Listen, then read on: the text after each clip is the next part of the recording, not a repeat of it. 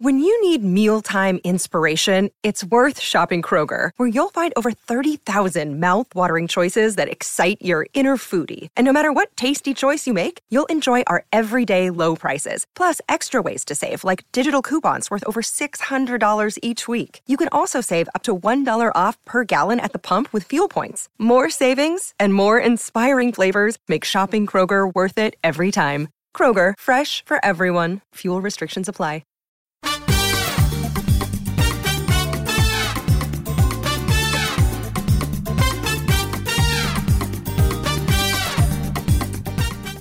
This is the Get Booked Podcast, a weekly show for personalized reading recommendations. This is episode 226, and we are recording on April 7th. I'm Jen Northington. I'm here with Amanda Nelson, and we are coming to you from Book Riot in Quarantine. Week 3?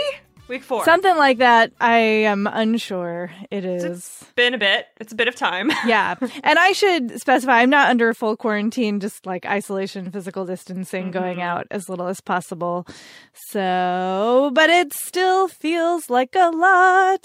It's a good shorthand for, I think, what everyone is experiencing. How you and your children are all still alive, so that's good. We are so far. Yeah. They're fine. You know, like they're the perfect age for this kind of thing because they're not so young that they need my constant supervision, but they're not old enough to be complaining about how this is ruining their life. Oh, so, good. You know what I mean? Like, I keep seeing all these articles and stuff on people, my friends who have teenagers who are like, my 16-year-old I'm gonna murder them because right. like everything is a personal affront. Yeah. This is like the most dramatic thing that's ever happened to any of us. But when you're that plus being 16, it's like a horrible combination. Mine are, they're 9 and all they want to do is play Mario Kart and like, okay.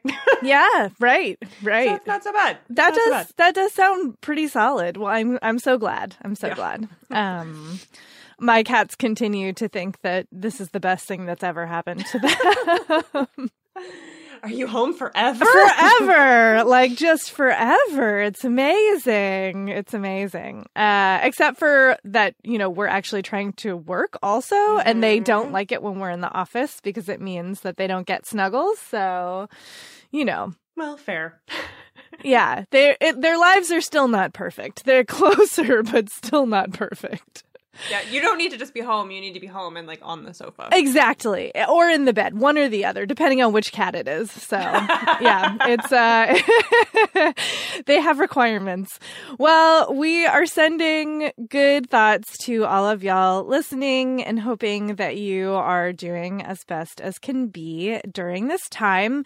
If you are trying to follow along with the COVID-19 book world impact, we are gathering all that information on a day-to-day basis. Basically, we put up new posts about what's going on, and some of it is good and some of it's not so good.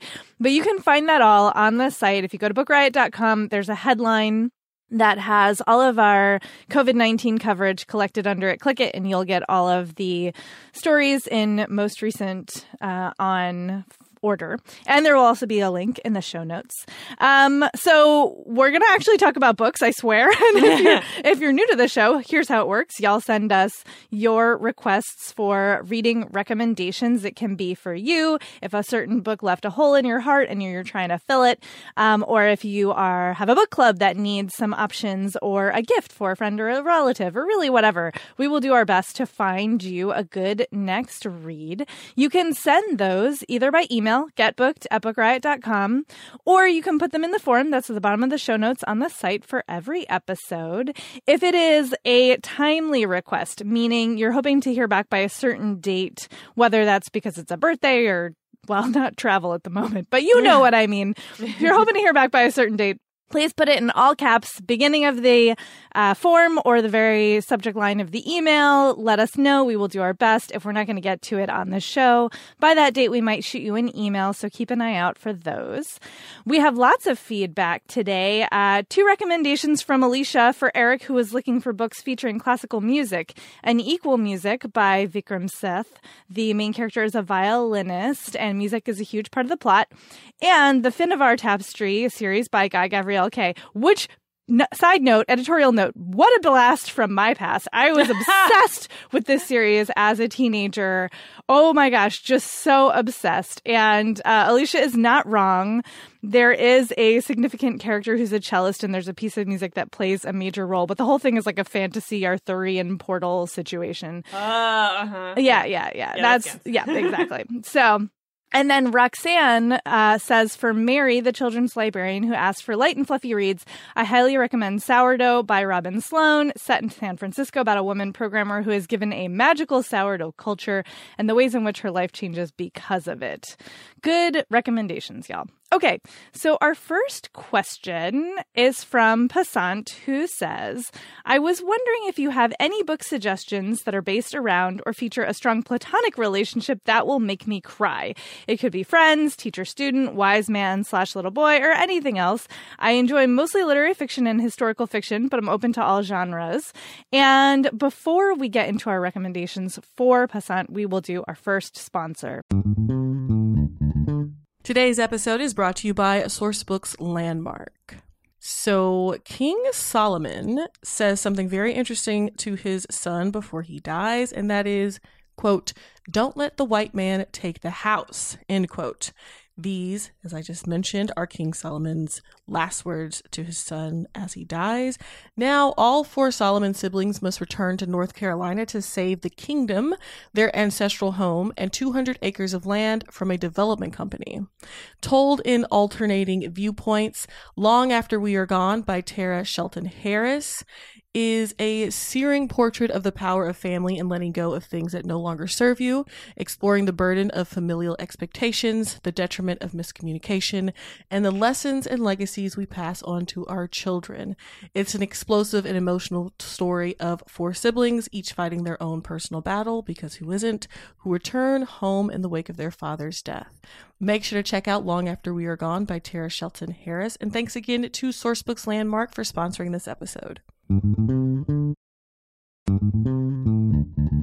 Today's episode is brought to you by Thirsty by Jazz Hammonds.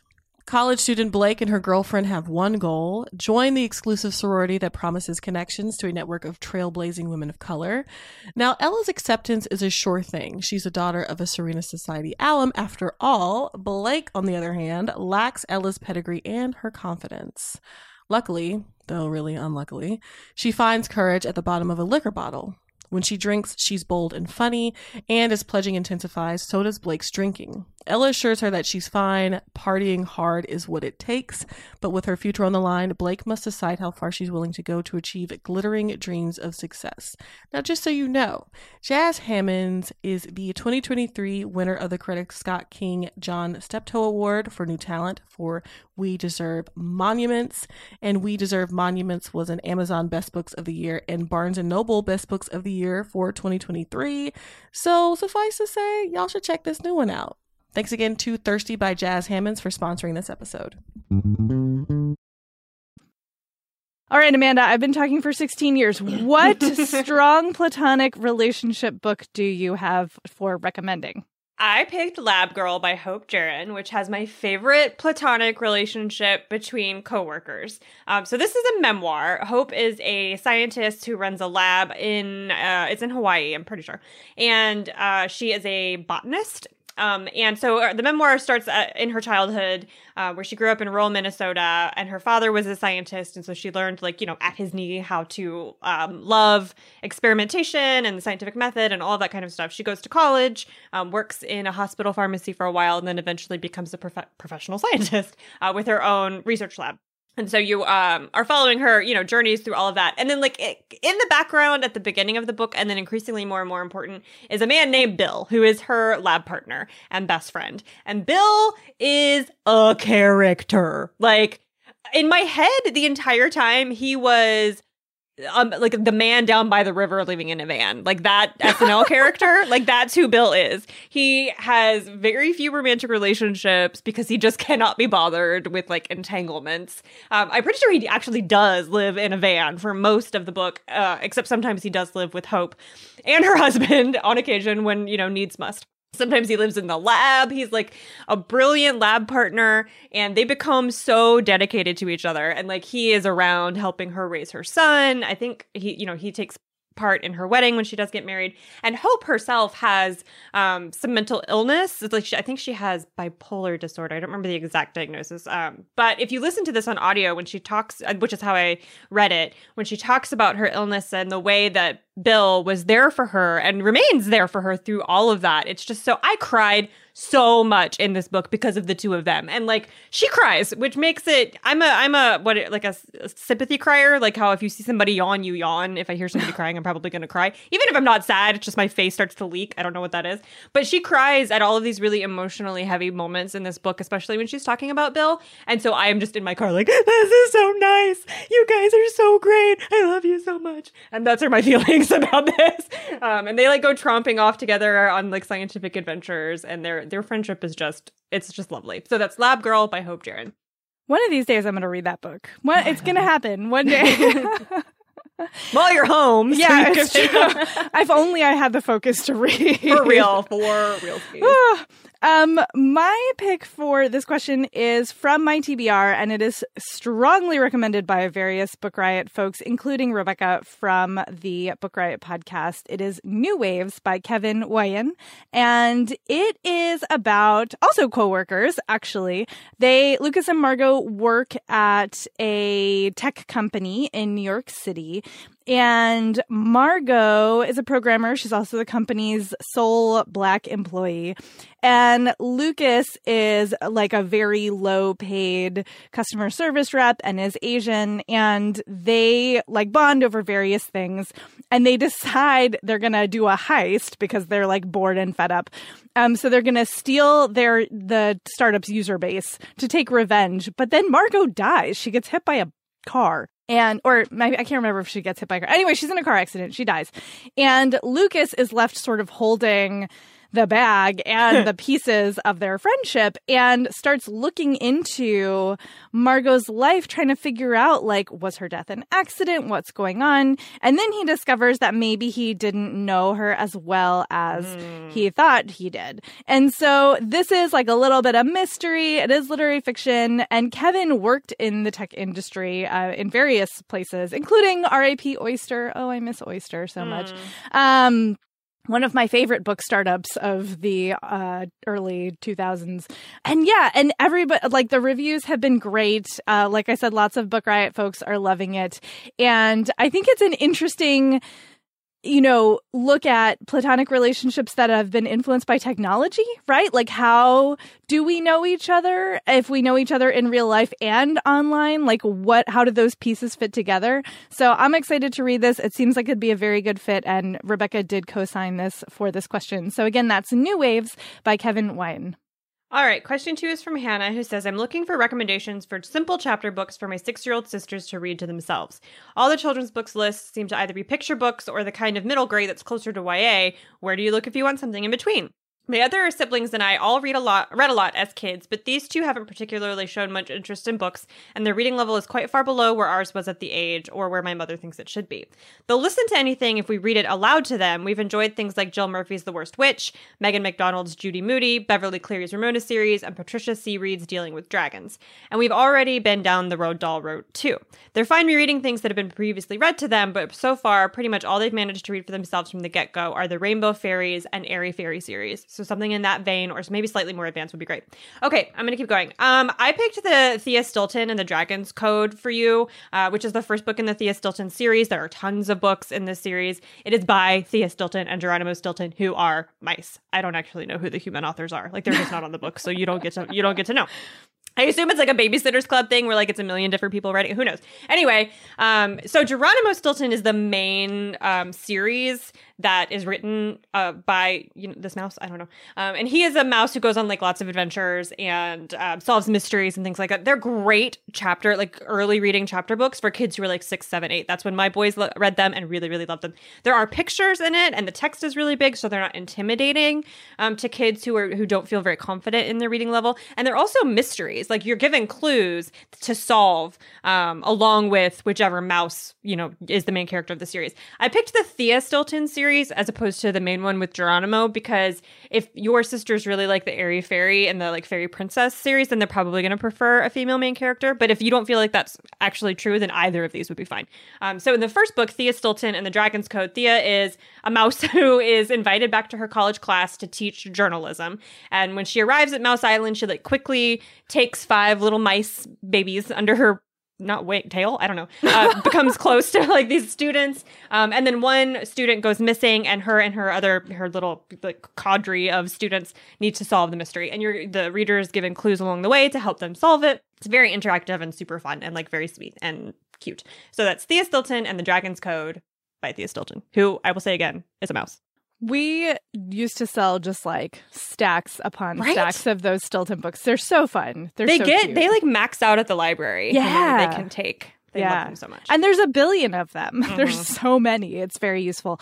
I'm going to drop a post in here for you. We've got a couple of roundups on the site of books for first and second graders, which obviously 6 is like, I can never remember. I think 6 is kindergarten. So it's a little bit, but there's a wide range in there and you might find some good things. But my recommendation for y'all is Phoebe and Her Unicorn by Dana Simpson.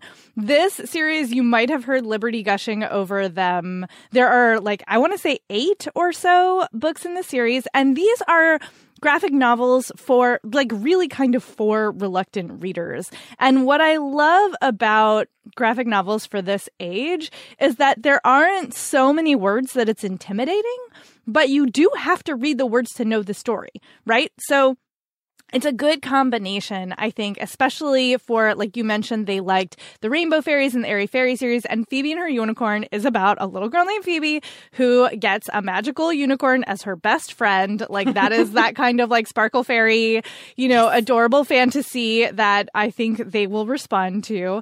And it's so sweet and funny. It's very sharp and witty. I think that, like, I don't know what else to say, like, what's not to like? Like, the unicorn's name is Marigold Heavenly Nostrils. It's so good. It's so sweet. It's so fun. And there's so many of them.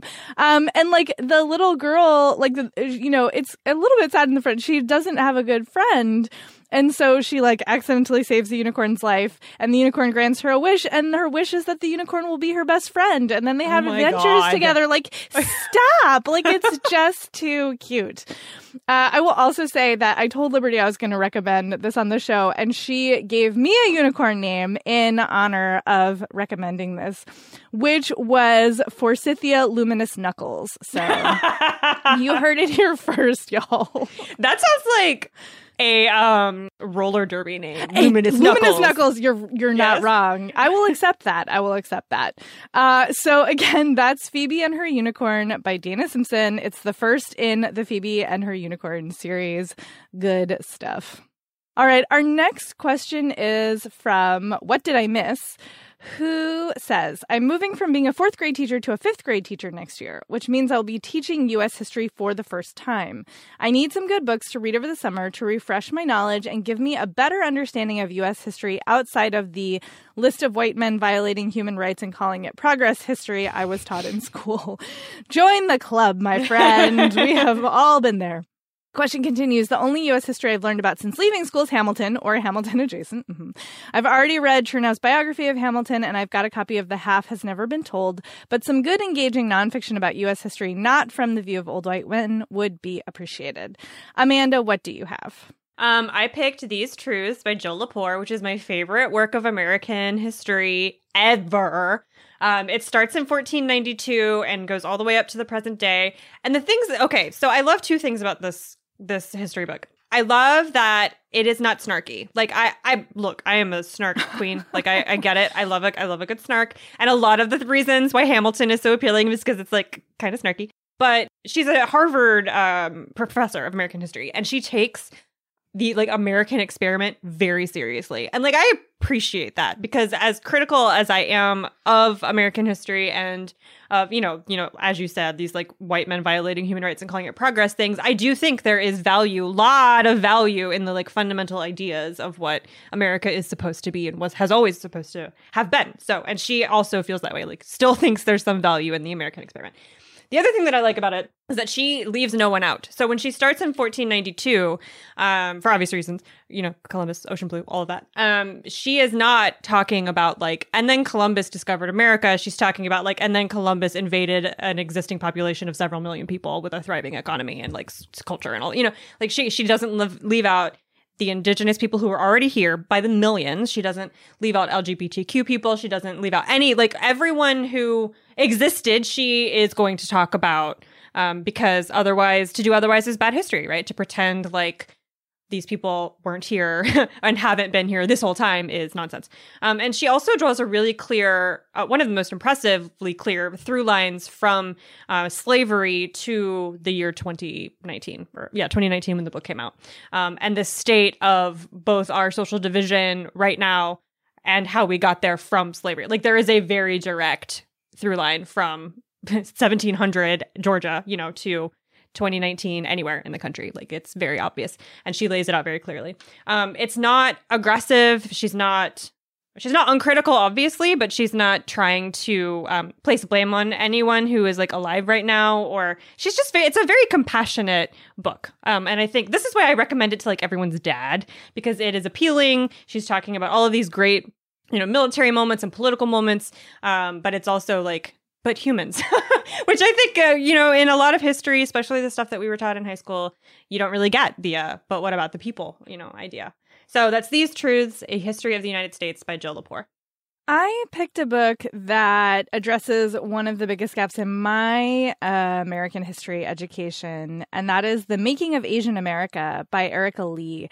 And I really do feel like I was never taught anything about Asian Americans except for the internment camps in World War II. That was the sum total of my knowledge about Asian Americans in American history before I started picking up this book. And I'm reading it little bits by little bits as my library hold comes and goes. It's I just pick it back up when I get it back on my Libby app.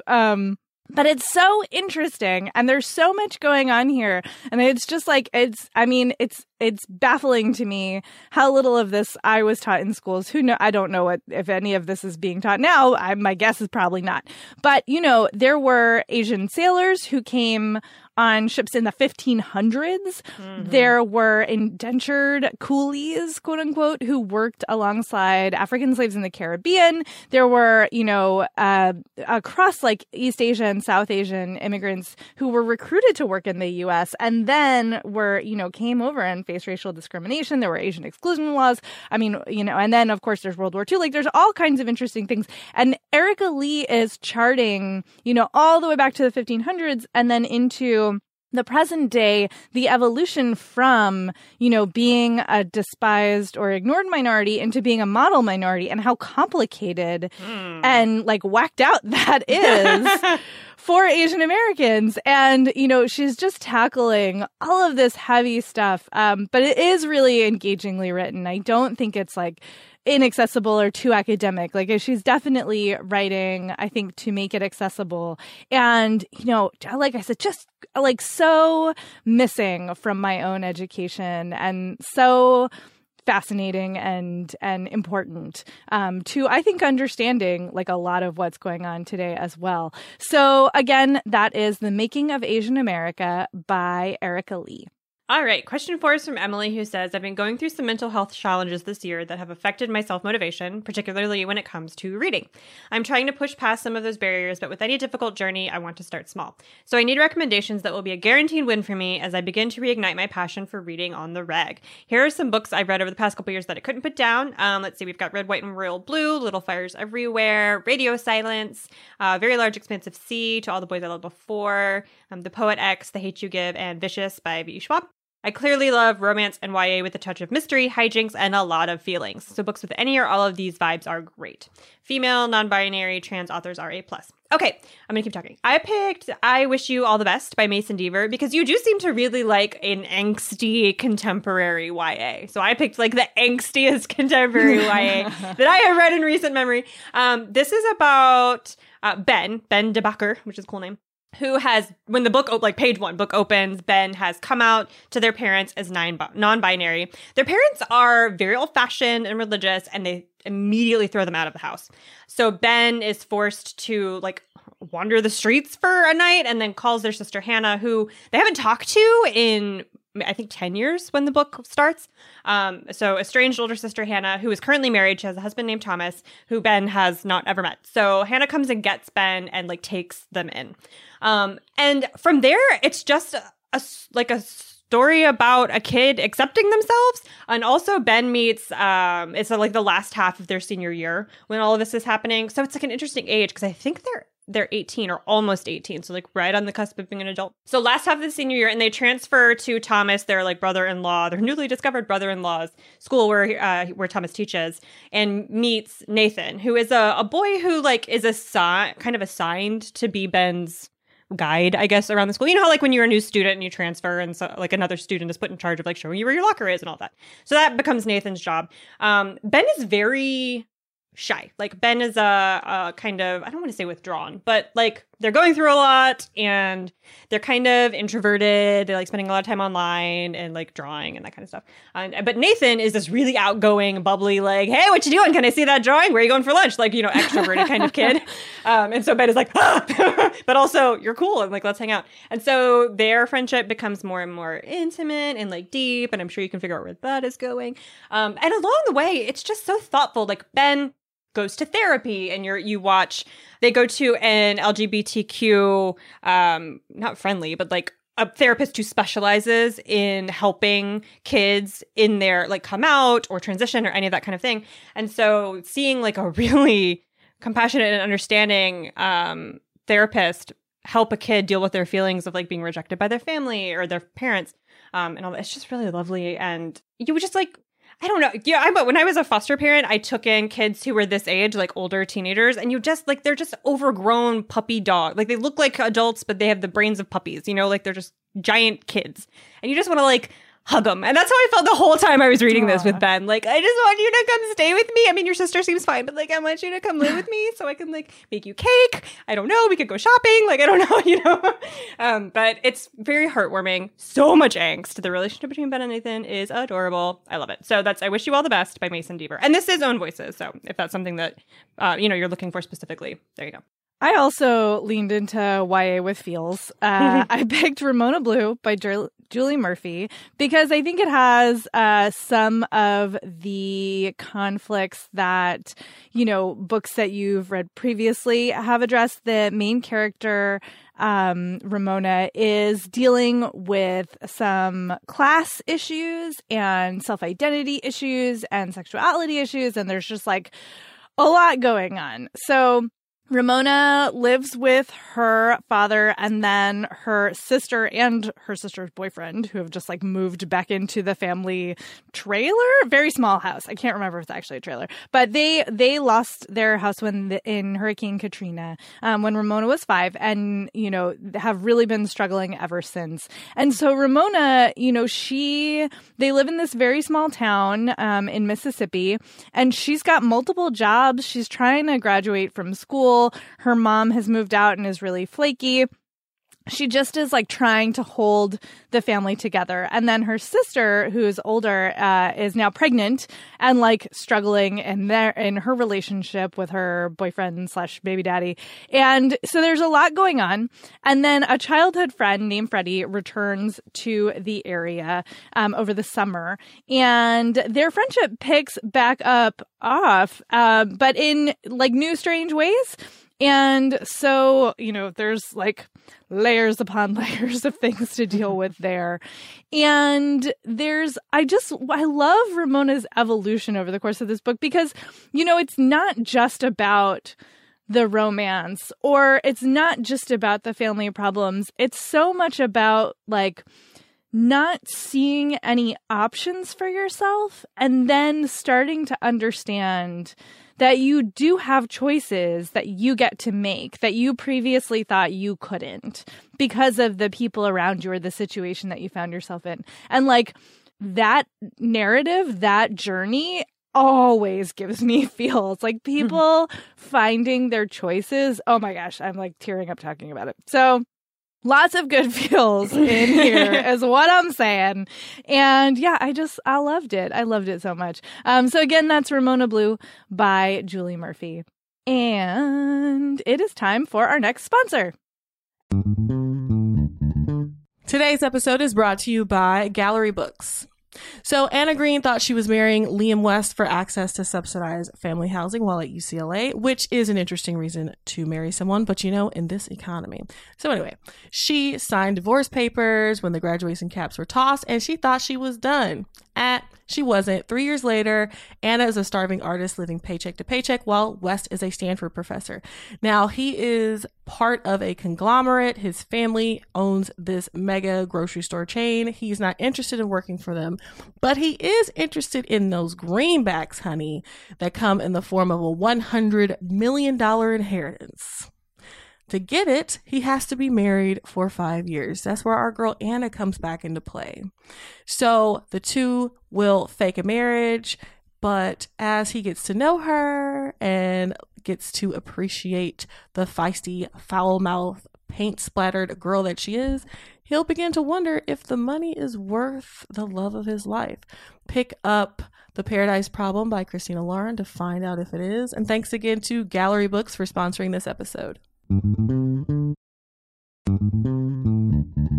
Today's episode is brought to you by Bloom Books. Diana Dixon has a busy summer and no time for tall, gorgeous hockey player Shane's shenanigans. Because you know what? If they shenan once, they'll shenan again. So she thinks she knows exactly who he is when he moves into her apartment building, but turns out Shane's sick of hookups and tired of being on the rebound after his long-term girlfriend called it quits.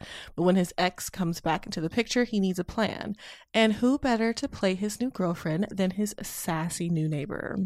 So a fake relationship might be perfect for Diana's own ex issues, but Diana is used to living by the rules. Will she learn that when it comes to love, rules are meant to be broken? Make sure to check out The Dixon Rule by Elle Kennedy. Elle Kennedy is a New York Times and USA Today bestselling author with over 1 million copies of her books sold. So this is going to be another banger, y'all. Make sure to check it out. And thanks again to Bloom Books for sponsoring this episode. And now it's time for another question. All right, our next question is from Chris, who says, I am usually a big fantasy buff. I just want to get lost in a new universe, new magic, new characters. Recently, I read the Seven Sisters series, which is not my usual jam, but I'm in love. The characters, the writing, the world discovery. It has made me a new historical fiction fan.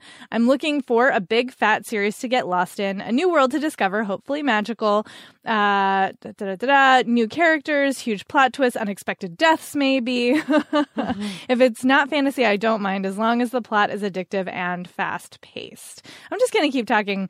I'm pulling out a Get Book chestnut here, but it's so perfect. I am not going to apologize, and I haven't talked about it in a minute.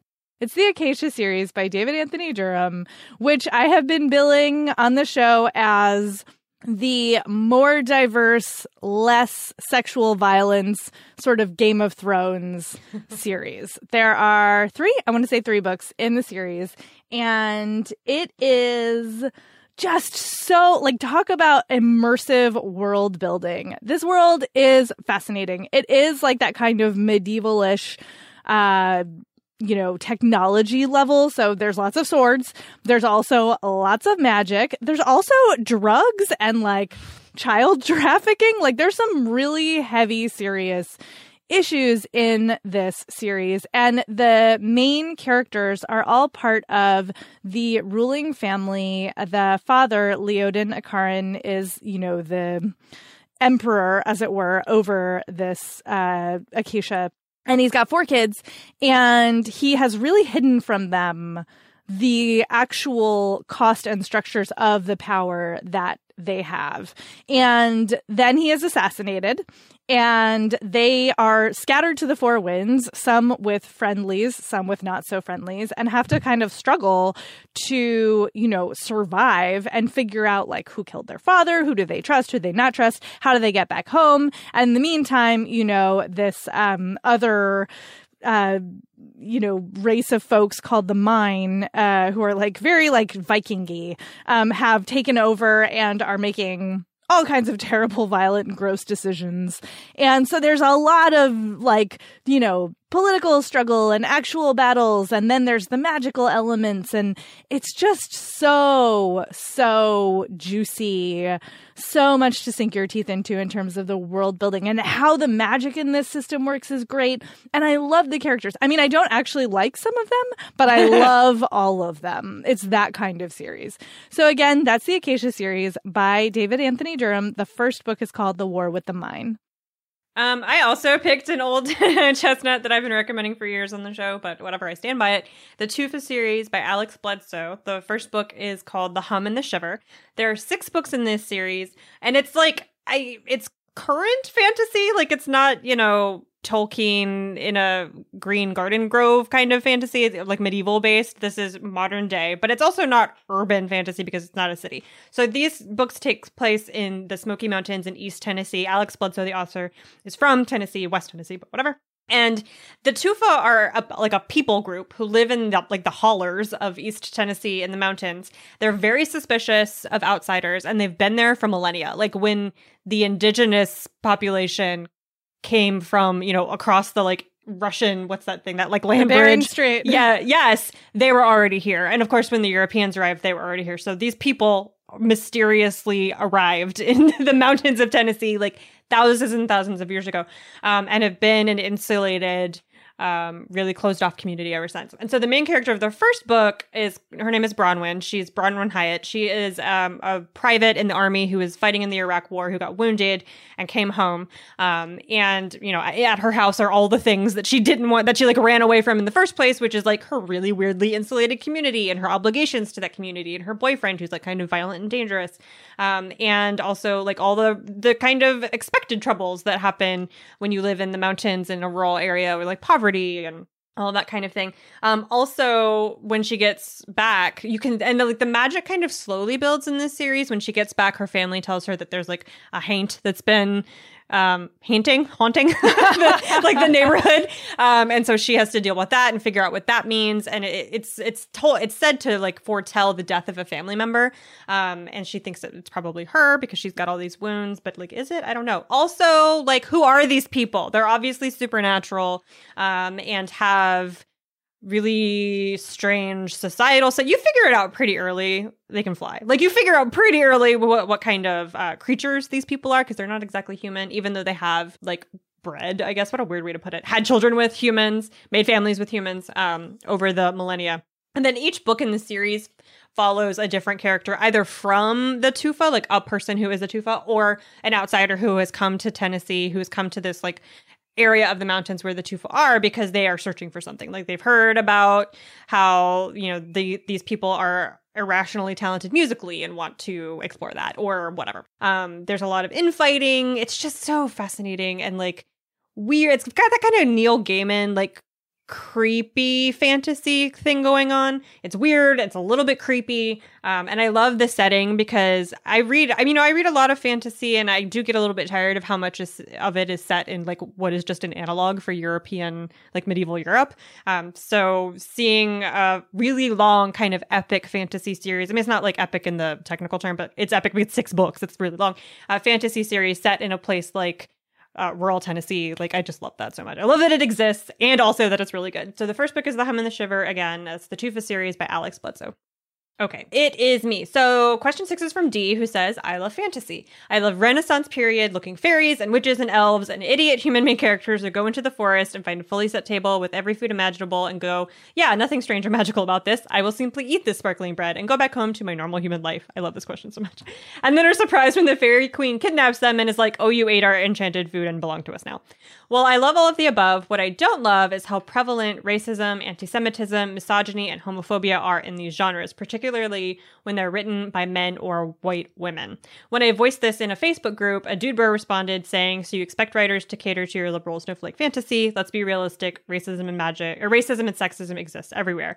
But he's talking about elves and magic. So what I'd love to find is a fantasy book that has magic and fairies, but is also my liberal snowflake fantasy where no woman gets kidnapped and abused. There are no racist or anti-Semitic caricatures, and everyone lives happily ever after.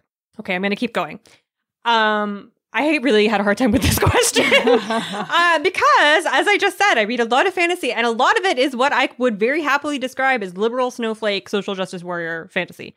But most of it is about the justice that's happening. Like, the racism or the sexism exists, and the characters are battling it to make the world better. Like, that's what most of the fantasy that I read that deals with political themes has. Like, it's about the struggle or the battle to make the world better. So finding one where it's already like that battle is over or never happened in the first place because everything is fine already, that was really hard. So I had to go to the contributors for this.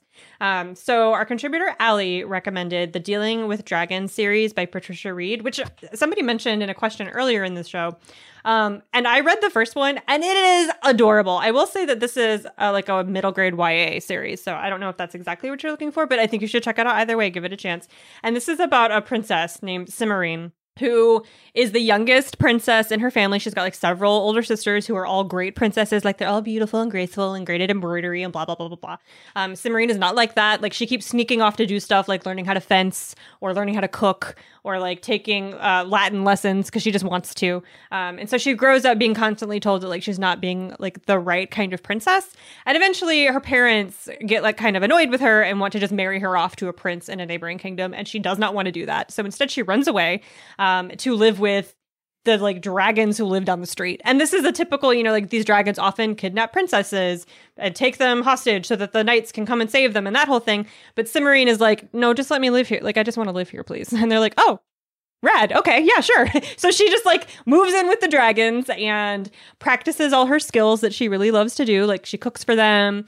She catalogs their hoards basically of magical items. And then a series of knights begin to come to try to, quote unquote, rescue her. And she's very much like, she reminds me a lot of a Terry Pratchett character where she's just like, no, like, I'm fine. I don't need that. Bye now. Like, just very practical and earthy and level-headed. And things escalate as more and more knights like mess up her day to try to get her to go home and like, quote unquote, rescue her when she deeply just wants to be left alone with like her library. And there are wizards, there are witches, there's witches and like magical cats. It's got a lot going on, but it is so great. Like, the biggest problem here is that these knights keep bugging her and she has to figure out ways to like make them leave her alone. And she gets more and more creative with it so that she can just like go about her day. It's wonderful. It's just wonderful. So that's Dealing with Dragons by Patricia Reed. That whole series is one of my comfort reads. I do. It was very comforting. Enjoy it thoroughly. Yeah. It's not super diverse, I will say, but it is pretty free of struggles. So the cover, and I realized this was probably, it's got to be a reissue, but the cover of the copy that I got from Libby has Cimarine as a black girl. Really? Yeah. And it says in the book that she has like curly black hair, but it doesn't, for as far as I can remember, does not describe her in any other way. Yeah, that's so interesting. Yeah. I don't know. Yeah, that's cool. I'm into that. So my edition from when I was a kid definitely had a white Cimarine, just for the record. And on Goodreads, that's definitely a white girl. Yeah. But I don't remember that it's specified in the book, actually. So that's awesome. So I picked An Accident of Stars by Faz Meadows, which is a portal fantasy that is like the most satisfyingly, I'm using the word snowflakey here approvingly. Like, it's the most satisfyingly snowflakey magical realm portal fantasy I've read in the last couple years. The main character, Saffron, lives in our world, and she's at school and sees someone go through like a hole in reality. And, because inquisitive teenage girl, she, of course, tries to figure out what happened, herself goes through the portal and finds herself in this magical realm that is on the brink of civil war, and ends up teaming up with a bunch of different people, including a like spoiled runaway and a world walker from Earth, who like has been enmeshed in the politics of this fantasy world for some time, while also going back and forth to Earth. There's like an ex-priestess, there's secret orders, there's mystics, there's rebels, there's a matriarchy, there's just like all kinds of things. And this world doesn't really have like homophobia. There's all kinds of different relationships on play. And Saffron actually is like has to sort of check herself. Like, she has to check her own internalized prejudices, which she doesn't even realize she has, in the way that she's responding to various things in this magical realm. So like I said, it's like very satisfying in that way. You're just like, oh yeah, all of this is fine in this other place. Like, how nice, how lovely is that? So yeah, it's really fun. It's the first in a series. Again, that's An Accident of Stars by Foz Meadows. And our last question is from Maria, who says, I'm usually a fiction reader, but lately I have read The Education of an Idealist by Samantha Power and Becoming by Michelle Obama, both of which I really enjoyed. However, they're both about women in the Obama administration, and I'm interested in autobiographies or memoirs about women who are maybe on the other side of the political spectrum, but also nobody completely far right, if that makes sense. I just want to get more than one side of an argument from a woman's perspective. I'm going to keep talking. This is a tough one. Yeah. Really tough. I have a recommendation from Jeff because I just, first of all, don't read these kinds of books. Honestly, and right now I have like zero mental energy for this. So I apologize for not having something read for you. But we were talking about this in the Slack for contributors, and Jeff had read this one a while ago and said he remembers enjoying it, but with the caveat that he read it a while ago. And it's Lazy Bee, Growing Up on a Cattle Ranch in the American Southwest by Sandra Day O'Connor. She wrote it with H. Allen Day. And this is the story of Sandra Day O'Connor's like early life. She grew up, like as it says, on a cattle ranch in the American Southwest and on the Lazy Bee Ranch in Arizona. And Arizona is, I mean, I lived in Arizona for a while. It's pretty conservative, y'all. Like, it is a pretty red state. And I think especially coming from like a cattle ranching background, that is not the kind of story that you're going to get, you know, from the books that you have been reading to this point. And Sandra Day O'Connor is pretty centrist. She's not far right, but, you know, centrist, again, different from what you have been reading.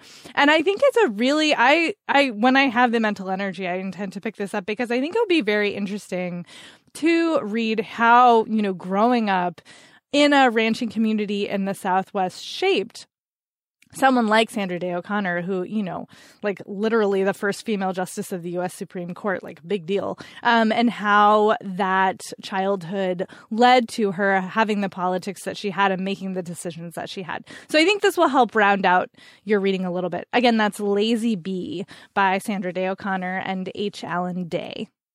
I also had a hard time with this. The only memoir of a person on the right that I've read wasn't a memoir at all. It was some book by Ann Coulter that I read in college for lulz. And yikes. It was, yeah. Ugh. I was very much like, who is this person? Let me find out who this person is. And it was terrifying. Anyway. And that was back when I was much more conservative. She still scared the crap out of me. So I picked No Higher Honor by Condoleezza Rice because you seem to like political memoirs. And Condoleezza Rice was the Secretary of State during the Bush administration, Bush the younger, not Bush the older. And during Bush's first term, she was his like chief advisor on issues of national security. She was heavily involved in the administration's response to 9/11. And as Secretary of State, of course, had a lot of involvement in like the conflicts that came after that. And so there are a lot of things that I disagree with Condoleezza Rice about, both in this book and like in general, you know, but she is not, I don't know that I'd call her a centrist, but she's certainly not Ann Coulter. You know, like she's not an extremist. She is first and foremost a diplomat and a statesperson, if that makes sense. I kind of get the impression that she would have taken on these roles in the administration of any president, like for any party. Whoever was in power at the time, she would have gladly done the work that she did because of like who she is and the education that she got as a child and the things that interested her. So, again, like I don't even know how to talk about her. Really, you can hear that I'm like, I don't like her, but also she's not the worst. So if this is what you want, like if you want to read about making really high-powered decisions during times of like intense pressure, which of course Michelle Obama had to do from another woman, but in an administration that went about things in a really kind of different way, then I think this is a good one. Also, like Michelle Obama and her husband, that one guy, the Obama administration spent a lot of time like mopping up after the situations that Bush and Condoleezza Rice helped cause. So I think that will give even more like perhaps context to your reading of Michelle Obama's memoir. But, you know, obviously Condoleezza Rice believed in what she was doing. And if you read this book, you can tell that she like legitimately feels as though she's making the right calls and making the right decisions and trying to do right by everyone involved, even though ultimately she very obviously did not. But, you know, you can make your own judgments. And this is what you're looking for, right? Like somebody who was acting in earnest or acting in good faith, but who made calls that you probably don't agree with like right now. So that's No Higher Honor, a memoir of my years in Washington by Condoleezza Rice. And that's our show. Woohoo! Thank you all for listening. We, as I said at the top, are sending you all the best of thoughts for your self-isolation and quarantining and health and sanity. If you are so inclined to leave us a rating and or a review on Apple Podcasts, we always appreciate it. It helps other folks to find the show, helps us to know how we're doing. Thank you to our sponsors for helping make the show possible. You can find us in between shows on social media. Amanda, where are you at? I'm on Instagram at I'm Amanda Nelson. And I am also on Instagram at I am Jen IRL. That's JENNIRL. And on Twitter as Jen IRL. And we will talk to you next time.